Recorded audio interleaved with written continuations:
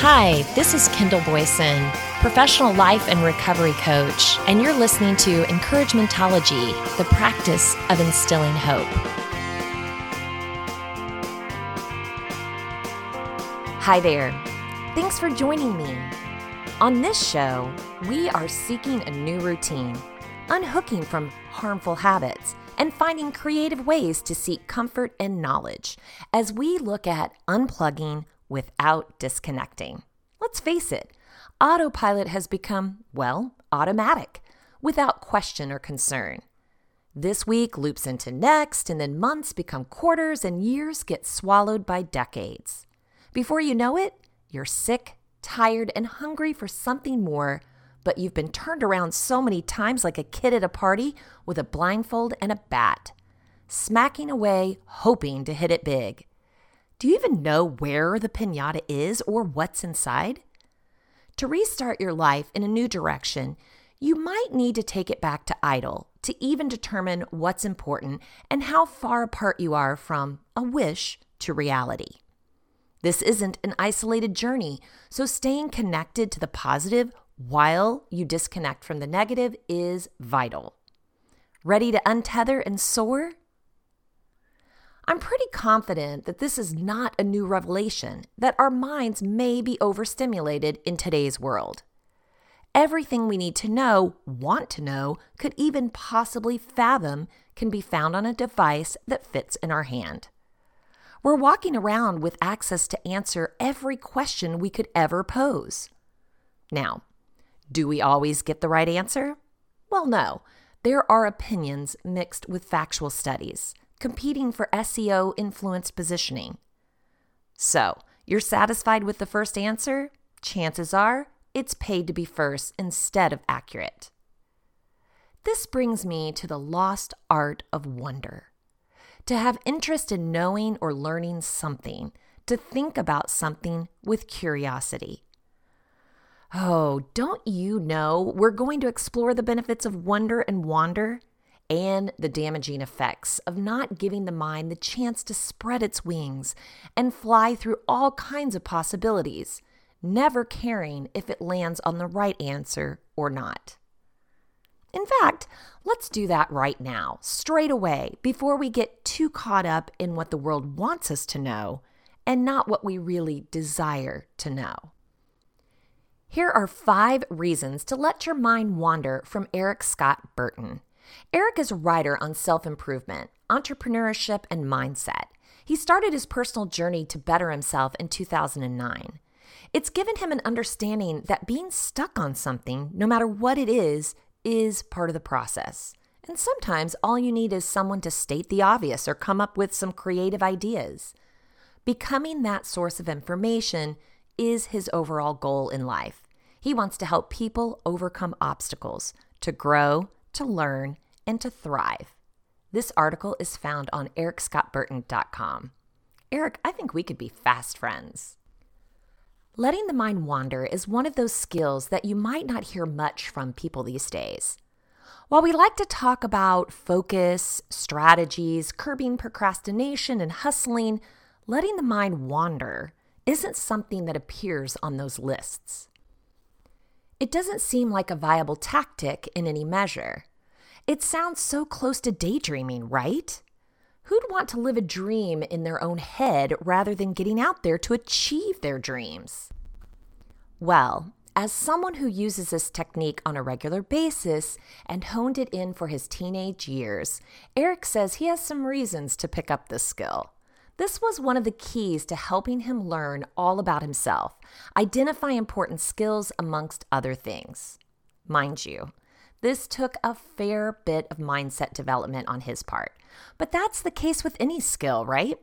You're not going to reap all the benefits of something immediately. But here are some reasons for starting this now. First, you do this naturally already. Whether you're aware of it or not, our minds do wander naturally. One Japanese study looked at the mind wander aspect and uncovered something interesting. In this study, subjects were to watch a movie and to pay attention to it for the whole duration. During this time, researchers examined individual brain waves during parts of the movie.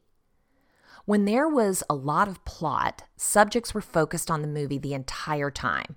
Parts of the brain designed for focus were all lighting up. However, that changed during the natural lull moments. In fact, researchers noted that during those times, people were blinking more than necessary during those moments where they weren't focusing. This is a sign that they were letting their minds wander. What this means for you is that you're already doing this and you're not even aware of it. Start paying attention to it. Allowing your mind to wander is a conscious, controlled action, even if you're not paying much attention to it in those instances. Second, it helps you focus. Yeah, allowing your mind to wander does wonders to your focus, even more than taking breaks. To understand why that is, you need to look more at cognitive science. In short, 2 researchers looked into why so many people struggled to develop a focus and found that we move between 2 modes of thinking. This also echoes the previous research with the film. During the plot of films, we're focusing on what's happening. When there isn't much excitement, we're moving on to the other mode. Our mind does this automatically and does so by identifying which mode is the most advantageous for us at that moment.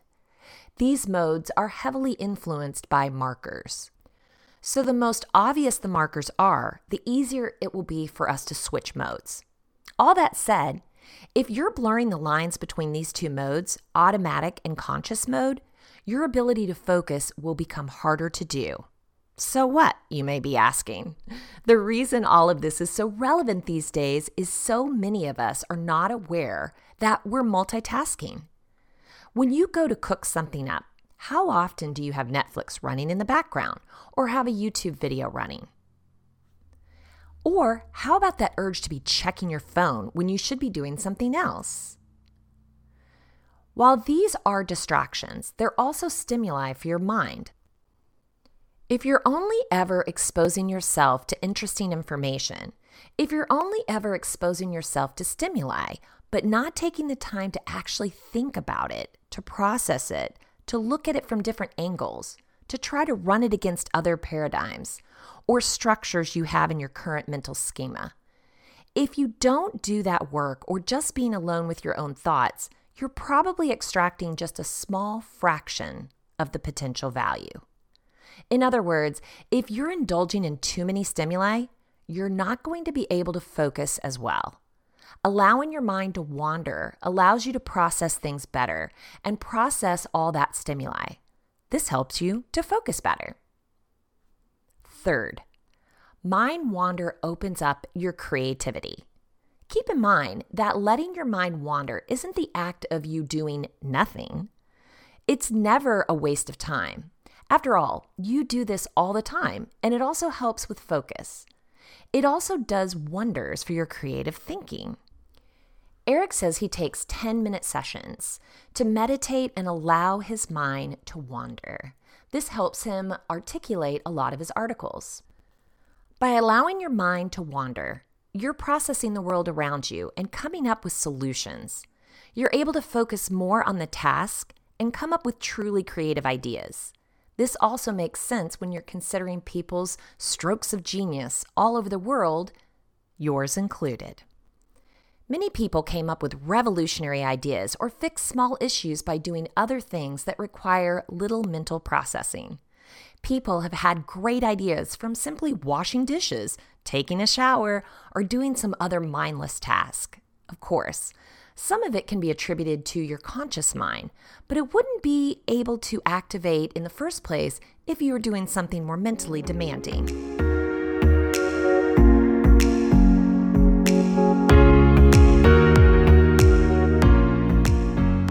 Fourth, mind wander lets you comprehend your emotions. Eric says, the biggest problem I find is that people struggle to grasp emotions and process them properly. They would rather hide from emotions that make them feel safe. Jessica Wildfire wrote a fantastic piece talking about this. I can understand that from my own knowledge of negativity and how our brain works, you naturally want to be pushing forward, overcoming any negativity at all in your life. And while you can convince yourself that what you're doing is good for you, the truth is it's not. If you want to grow, you're going to have to accept the bad stuff that comes with it. As regrettable as it is, you have to do this. As much as we all want to feel happy all the time, we weren't created to have one single emotion. Our brains have developed so much that we experience many kinds of emotions: grief, anger, hatred, fear, frustration, anxiety, depression, doubt, skepticism, loneliness. While you see these emotions and many others as bad things, you might see them as necessary things. Being lonely is an opportunity for your mind to wander, but also a way for you to think about who you want to become, not to mention what sort of relationships you want to have in your life. You won't be able to appreciate these emotions and leverage them if you constantly think of them as bad things. Even though something is bad at first, it doesn't make it bad entirely. There are many ways to leverage emotions, but only until you understand them can you process them. Fifth, Mind Wander can help you with goal setting. From loneliness, you can get a better grasp of yourself. The same can be true for allowing your mind to wander. If you're already thinking of ways to be solving problems or improving yourself by mind wandering, it makes sense that this can translate to goal setting. One study did make that connection to mind wandering, boosting your abilities to set goals. The study found that when you're doing an undemanding task followed by setting personal goals, people found it easier to do that. On top of that, those who followed those sequences of actions were able to set higher and more concrete goals. The reason that is because while doing the undemanding task, the subjects were prompted to think about what they really wanted to do in their life. Another thing to note is that those who let their mind wander also are fine with getting rewards later rather than now. This is considerable since most people are used to instant gratification these days. All in all, these tactics help them to improve their own long-term goal-setting skills and achieving them. As you can see, developing the skill to mind wander can help in many aspects of your life without you even realizing it. It's important these days since the world is filled with so many kinds of distractions. Many of us struggle to understand our emotions, and most encourage us to be happy or offer other generic advice. The truth of the matter is, perhaps sometimes you need someone to listen to you and your problems. Or maybe do you need to have a better grasp of your emotions? Either way, this skill can help in so many different ways. The only thing to note is that where your mind wanders off does matter significantly. It's not going to help you if you drag it off to some depressing corner and never confront those emotions. Train yourself to take control of your mind wandering, and you'll find yourself enjoying these benefits and more. Okay, so now we see the importance of letting your mind soar instead of veering off course. But when every second of the day seems to be filled with mind-numbing information, entertainment, and overstimulation, when is that supposed to happen? As with anything else, you will have to be intentional. I used to work with a guy who actually went to see a doctor because he couldn't shut off his mind. He was obsessed with consuming information that it was ruling his life, disrupting his sleep, and making him miserable. Wouldn't this be CNN's target persona? If it's news you're looking for, you can get what's happening in personal opinions on your phone, on the web, at the newspaper stand. Yes, they still exist. And on the TV literally 24/7. The same headlines over and over and over again. So no need to rush if you missed it. It will be up again shortly. If it's entertainment you're seeking, then you've got it on your mobile device, on the computer, in a box, on a PlayStation, by yourself, or connected to people all over the world. We haven't even tapped into the social side of things. Want to participate? Like, love, connect, creep, poke, wink, PM, DM? You can do this from any phone, computer, tablet. But what about connecting with people in person and sharing? Is this as antiquated as wonder? Neuroscientist Daniel J. Levitin explains how our addiction to technology is making us less efficient in his article, Why the Modern World is Bad for Your Brain. In an era of email, text messages, Facebook, and Twitter, we're all required to do several things at once, but this constant multitasking is taking its toll. Our brains are busier than ever before. We're assaulted with facts, pseudo-facts, jibber-jabber, and rumor all posing as information. Trying to figure out what you need to know and what you can ignore is exhausting. At the same time, we're all doing more. 30 years ago, travel agents made our airlines and rail reservations. Salespeople helped us find what we were looking for in shops. And professional typists or secretaries helped busy people with their correspondence. Now, we do most of those things on our own. We're doing the job of 10 people while still trying to keep up with our lives, our children, our parents, our friends, our careers, our hobbies, and our favorite TV shows. Our smartphones have become Swiss Army knives, like appliances that include dictionaries, calculators, web browsers, email, Game Boy, appointment calendar, voice recorder, guitar tuner, weather forecaster, GPS, texter, Twitter, Facebook updater, and flashlight. They're more powerful and do more things than most of the advanced computers at IBM corporate headquarters 30 years ago. And we use them all the time. Part of a 21st century mania, we're cramming everything we do into every single spare moment of downtime. We text while we're walking across the street, catch up on email while standing in a line, and while having lunch with friends. We check to see what our friends are doing when we're sitting right with them. At the kitchen counter, cozy and secure in our own domicile, we write our shopping lists on our smartphones while we're listening to that wonderfully informative podcast on urban beekeeping. But there's a fly in the ointment. Although we think we're doing several things at once, multitasking, this is a powerful and diabolical illusion. Earl Miller, a neuroscientist at MIT and one of the world's experts on divided attention, says that our brains are not wired to multitask well. When people think they're multitasking, they're actually just switching from one task to another very rapidly. And every time they do, there's a cognitive cost in doing so.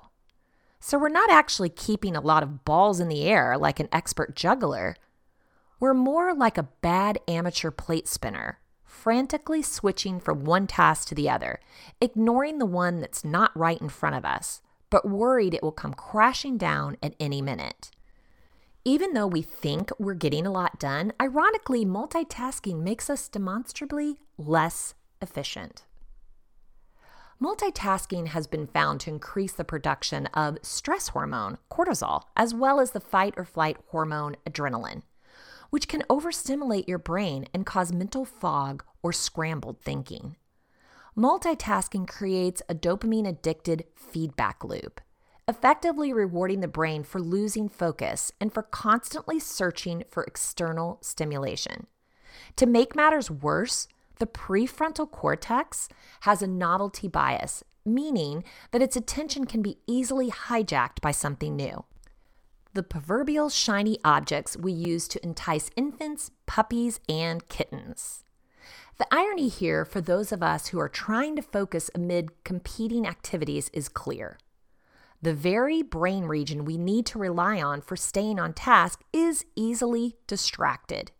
We answer the phone, look up something on the internet, check our email, send a text, and each of these things tweaks the novelty-seeking, reward-seeking centers of our brain, causing a burst of endogenous opioids. No wonder it feels so good.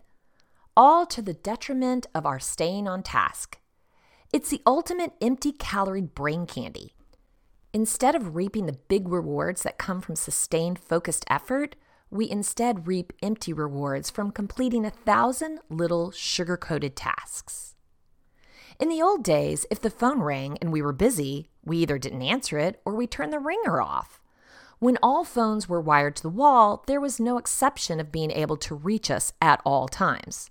One might have gone out for a walk or been between places. And so if someone couldn't reach you or didn't feel like being reached, it was considered normal. Now more people have mobile phones than they have toilets. This has created an implicit expectation that you should be able to reach someone when it's convenient for you, regardless of whether it's convenient for them. This expectation is so ingrained that people in meetings routinely answer their phones and say, "I'm sorry, I can't talk now. I'm in a meeting." Just a decade or two ago, those same people would have let a landline or their desk go unanswered during a meeting. So different were the expectations for reachability. Just having the opportunity to multitask is detrimental to cognitive performance. Gene Wilson, former visiting professor of psychology at Gresham College in London, calls it infomania.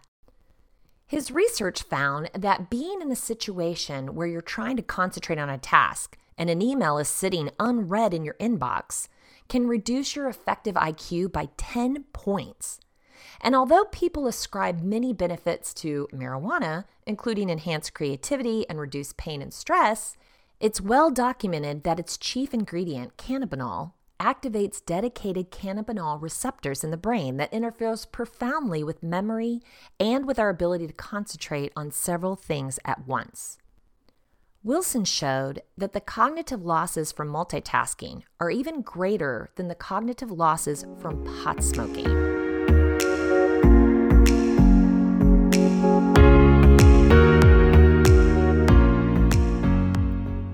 Russ Poldrick, a neuroscientist at Stanford, found that learning information while multitasking causes the new information to go to the wrong part of the brain. If students study and watch TV at the same time, for example, the information from their schoolwork goes into the striatum, a region specialized for storing new procedures and skills, not facts and ideas.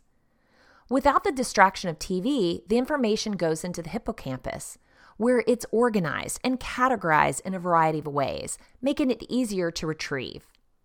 MIT's Earl Miller adds, "People can't do multitasking very well, and when they say they can, they're deluding themselves. And it turns out the brain is very good at this deluding business." Asking the brain to shift attention from one activity to another causes the prefrontal cortex and the striatum to burn up oxygenated glucose, the same fuel they need to stay on task. This kind of rapid, continual shifting we do with multitasking causes the brain to burn through fuel so quickly that we feel exhausted and disoriented after even a short time. We've literally depleted the nutrients in our brain. This leads to compromises in both cognitive and physical performance. Among other things, repeated task switching leads to anxiety, which raises levels of stress hormone, cortisol, in the brain, which in turn can lead to aggressive and impulsive behavior. To make matters worse, lots of multitasking requires decision-making. Do I answer this text message or do I ignore it? How do I respond to this? How do I file this email? Do I continue what I'm working on now or take a break? It turns out that decision-making is also very hard on your neural resources, and that little decisions appear to take up as much energy as big ones. One of the first things we lose is impulse control. This rapidly spirals into a depleted state in which, after making a lot of insignificant decisions, we can end up making truly bad decisions about something really important. Why would anyone want to add to their daily weight of information processing by trying to multitask? In discussing information overload with Fortune 500 leaders, top scientists, writers, students, and small business owners, email comes up again and again as the number one problem. It's not a philosophical objection to email itself. It's the mind-numbing number of emails that come in. When a 10-year-old son of a neuroscientist, Jeff Mogul, was asked what his father did for a living, he responded, "He answers emails." Jeff admitted after some thought that it's not far from the truth.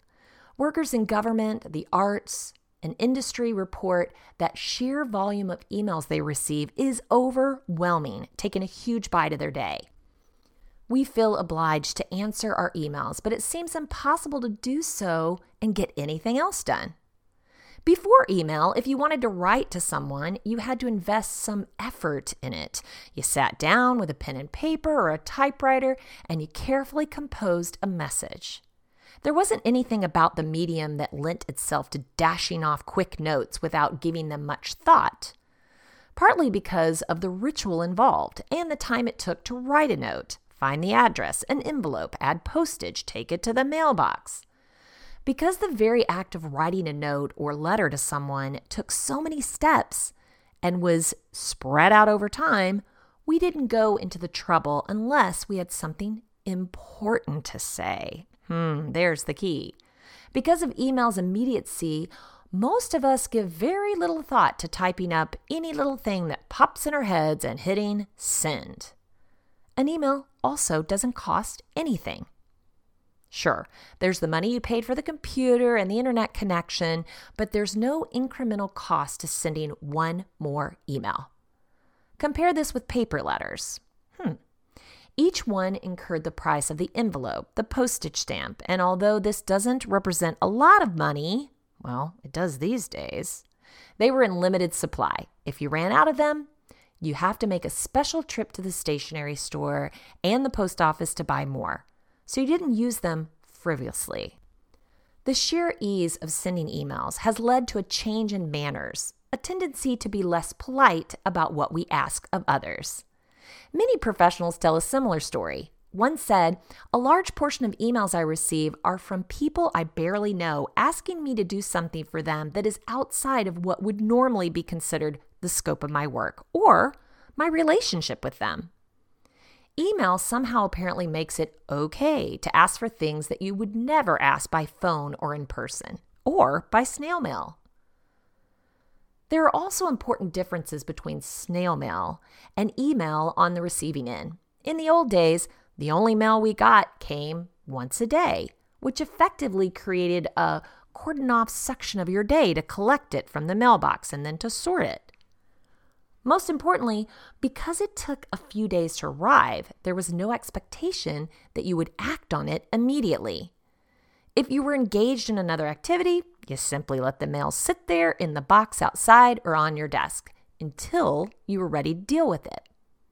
Now, email arrives continuously, and most emails demand some sort of action. Click on this link to see a video of a baby panda, or answer this query from a coworker, or make lunch plans with a friend, or delete this email as spam. All this activity gives us a sense that we're getting things done. And in some cases we are. But we're sacrificing efficiency and deep concentration when we interrupt our priority activities with email. Until recently, each of the many different modes of communication we use signal its relevance, importance, and intent. If a loved one communicated with you via a poem or a song, even before the message was apparent, you had a reason to assume something about the nature of the content and its emotional value. If the same loved one communicated instead via a summons delivered by an officer of the court, you would have a different expectation of the message before even reading the document. Phone calls were typically used to transact different business than from telegrams or letters. The medium was a clue to the message. All of that has changed with email, and this is one of its overlooked disadvantages because it's used for everything. In the old days, you might sort all of your postal mail into two piles, roughly corresponding to personal letters and bills. If you were a corporate manager with a busy schedule, you might do this kind of sorting with telephone messages for callbacks. But emails are used for all of life's messages. We compulsively check our email in part because we don't know whether the next message might be leisure, amusement, an overdue bill, a query, something that needs to be done now or later, maybe life-changing or irrelevant. This uncertainty wreaks havoc with our rapid perceptual categorization system, causing stress and leading to decision overload. Every email requires a decision. Do I respond to it? If so, now or later? How important is it? What will be the social, economic, or job-related consequences if I don't answer? Or if I don't answer right now?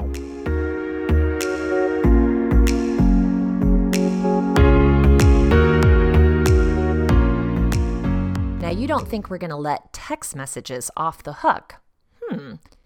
Because it's limited in characters, texting discourages thoughtful discussion or any level of detail, and its additive problems are compounded by its hyper-immediacy.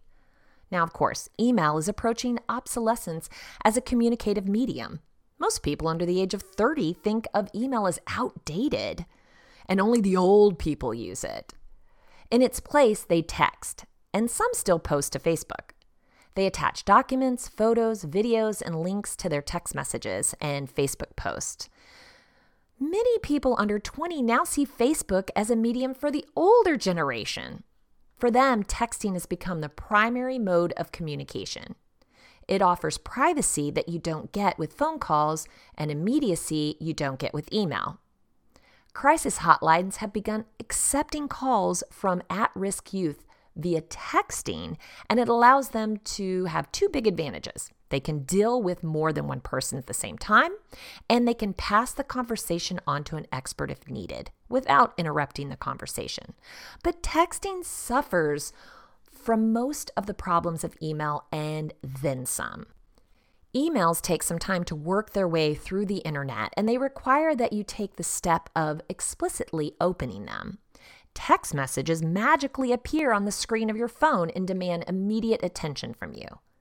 Add to that the social expectation that an unanswered text feels insulting to the sender, and you've got a recipe for addiction. You receive a text, and that activates your novelty centers. You respond and feel rewarded for having completed a task, even though the task was entirely unknown to you 15 seconds earlier. Each of those delivers a shot of dopamine as your limbic system cries out, "More, more, give me more." In a famous experiment, neuroscientists Peter Milner and James Olds placed a small electrode in the brains of rats in a small structure of the limbic system called the nucleus accumbens. This structure regulates dopamine production and is the region that lights up when gamblers win a bet, drug addicts take cocaine, or people have orgasms. Olds and Milner called it the pleasure center. A lever in the cage allowed the rats to send a small electrical signal directly to the nucleus accumbens. Do you think they liked it? Boy, how they did. They liked it so much, they did nothing else. They forgot all about eating and sleeping. Long after they were hungry, they ignored tasty food if they had a chance to press that little chrome bar. They even ignored the opportunity for sex. The rats just pressed the lever over and over and over until they died of starvation and exhaustion. Wow, I'm going to totally look at multitasking differently, closing the browsers as we speak. Unplugging without disconnecting. That's the title of this show. It's important to remember stepping away from technology reliance shouldn't interrupt your personal connections. If it does, you might need to reevaluate the balance you have in your in-person, face-to-face connections and social media friends and followers. Modern conveniences have made our lives easier. There is no doubt about that. But has it made it richer? Do you reinvest the extra time you save into growing your personal connections and experiences?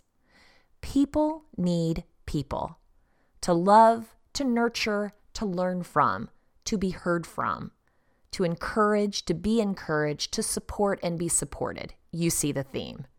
You need them and they need you. Sure, you can send a message with one hand at lightning speed and inform someone of something very important. But nothing can replace looking into another person's eyes while they hear the news, watching their reaction, giving them a high five or a shoulder to cry on. Nothing can replace you. Jennifer Latson offers us a cure for disconnection. Loneliness is a problem of epidemic proportions, affecting millions of all walks of life. But while its roots are complex, remedies may be within reach. This is an article she wrote for Psychology Today.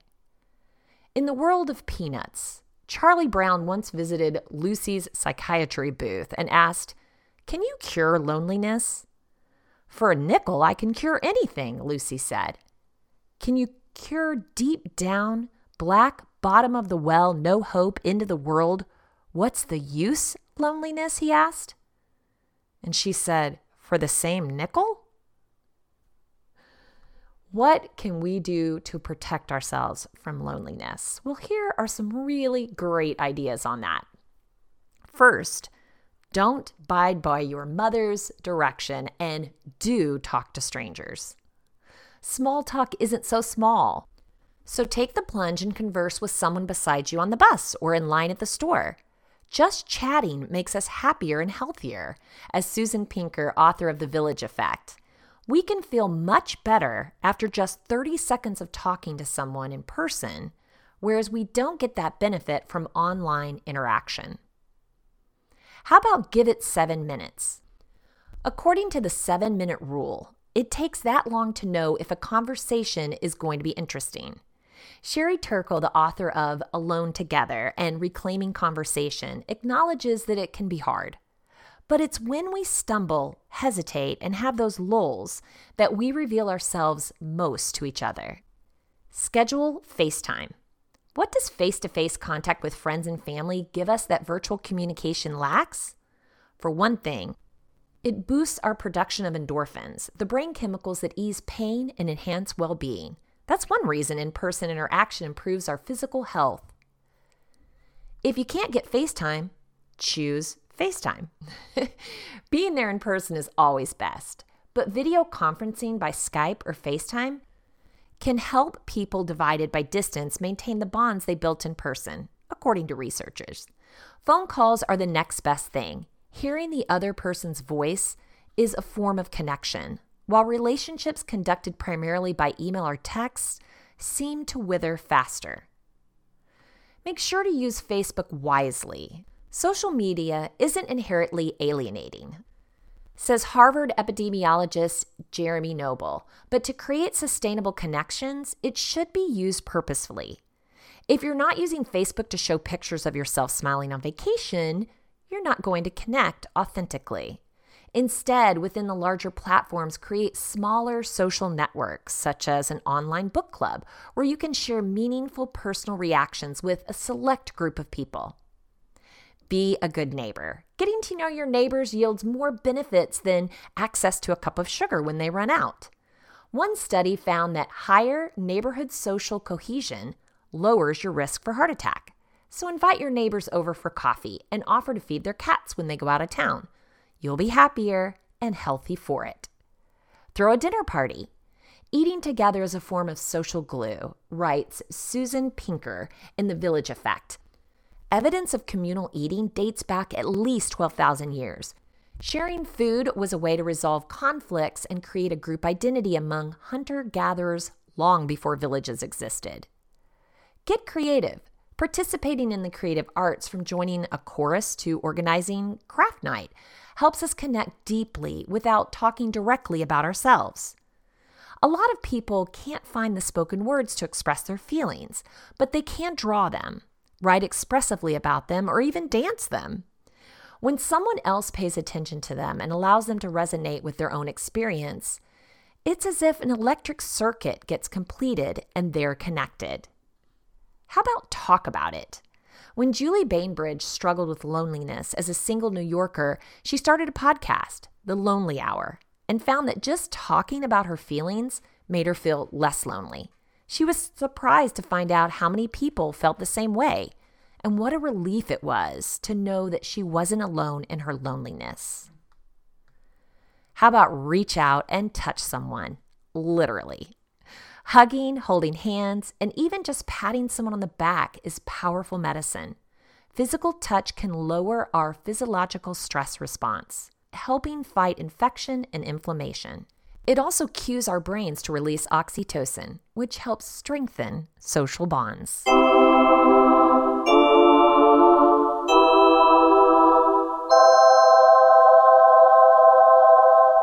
It's time for our top 10 key highlights. Number 1, to wonder, to have interest in knowing or learning something, to think about something with curiosity. Number 2, by allowing your mind to wander, you're processing the world around you and coming up with solutions. Number 3, if you want to grow, you're going to have to accept the bad stuff that comes with it. Number 4, although we think we're doing several things at once, multitasking, this is a powerful and diabolical illusion. Number 5, multitasking has been found to increase the production of stress hormone cortisol, as well as the fight or flight hormone adrenaline, which can overstimulate the brain and cause mental fog and scrambled thinking. Number 6, it's important to remember stepping away from technology reliance shouldn't interrupt your personal connections. Number 7, but nothing can replace looking into another person's eyes while they hear that news, watching their reaction, giving them a high five or a shoulder to cry on. Number 8, we can feel much better after just 30 seconds of talking to someone in person. Number 9, invite your neighbors over for coffee and offer to feed their cats while they're away. You'll be happier and healthier. And number 10, hugging, holding hands, or even just patting someone on the back is powerful medicine.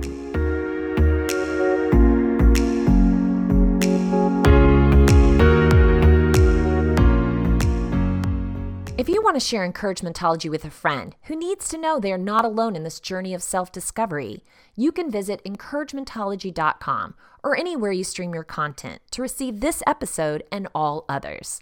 Follow us on Facebook for additional encouragement throughout the week. So I challenge you, feeling overwhelmed and overstimulated? Unplug from the source of your discomfort. Let your mind wander without limits. Connect to those who breathe life and love into your world and reciprocate as you can. I know you can do it. Thank you for listening to Encouragementology with Kendall Boyson, where we find positive ways to handle some of life's challenges. I stumbled through until the path was clear. That's when I found you and how I wound up here.